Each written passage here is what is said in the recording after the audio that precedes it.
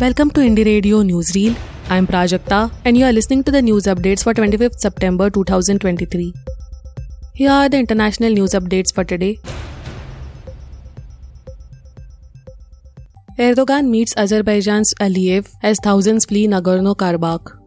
Turkish President Recep Tayyip Erdogan has arrived for a meeting with Azerbaijani President Ilham Aliyev as thousands of ethnic Armenians flee Nagorno-Karabakh after Baku defeated the breakaway region's fighters in a military operation last week.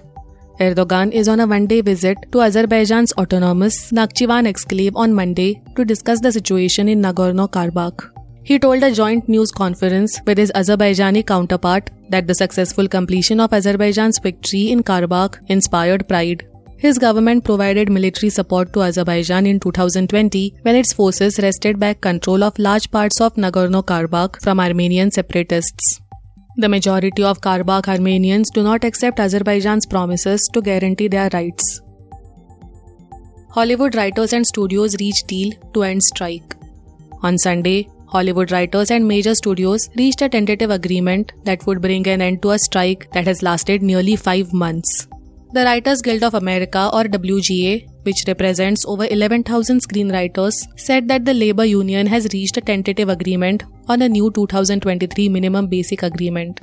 Television and movie writers with the WGA began their strike on May 2nd for the first time in 15 years to protest pay and working conditions in the era of streaming TV. It brought much of Hollywood production to a halt. The proposed contract would still have to be ratified by union's members. Mali postpones February presidential election due to technical issues. The Malian military government has announced that it will delay a presidential election scheduled for February, which was aimed at returning civilian leaders to power in the conflict-ridden West African country. 2 rounds of voting, initially set for February 4th and 18th, will be slightly postponed for technical reasons, government spokesperson Abdoulaye Maiga told reporters on Monday. Those reasons included issues linked to the adoption of this year of a new constitution and a review of the electoral lists, he said. The new dates for the presidential election will be communicated later, Maiga said. Now to the national news stories. AIADMK officially ends alliance with BJP, exits NDA. Tamil Nadu's AIADMK has snapped ties with the Bharatiya Janata Party or BJP and the BJP-led National Democratic Alliance. This comes just months before the national election, amid a row over comments by the latter party's state boss K. Annamalai.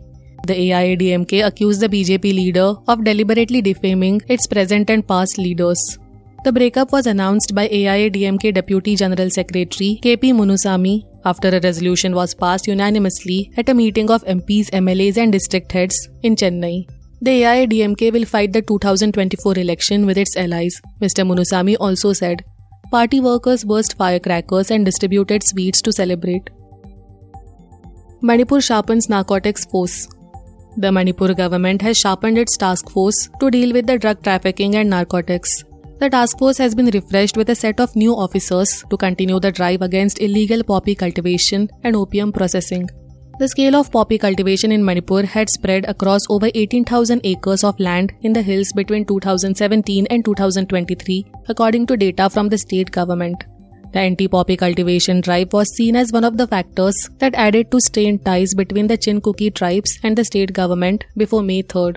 The refreshed Anti-Narcotics Task Force or ANTF not only has experienced police officers but also agriculture, forensics and cybercrime experts. Centre imposes harsher measures to prevent pulses hoarding. The centre on Monday imposed harsher measures to tame prices of pulses. It has extended the period till which an anti-hoarding measure known as stock limits will be imposed on traders from October 31st earlier to December 3rd amid high food prices as per a notification on Monday by the Consumer Affairs Ministry. A deficient monsoon this year has shrunk the areas sown with various types of widely consumed pulses, considered essential items. This is likely to stoke prices. India depends on imports to meet its total domestic demand for lentils. Thank you for listening to Indie Radio Newsreel. For more news, audiobooks and podcasts, stay tuned to Indie Radio or log on to www.indiejournal.in. Also consider subscribing to listen to our premium shows.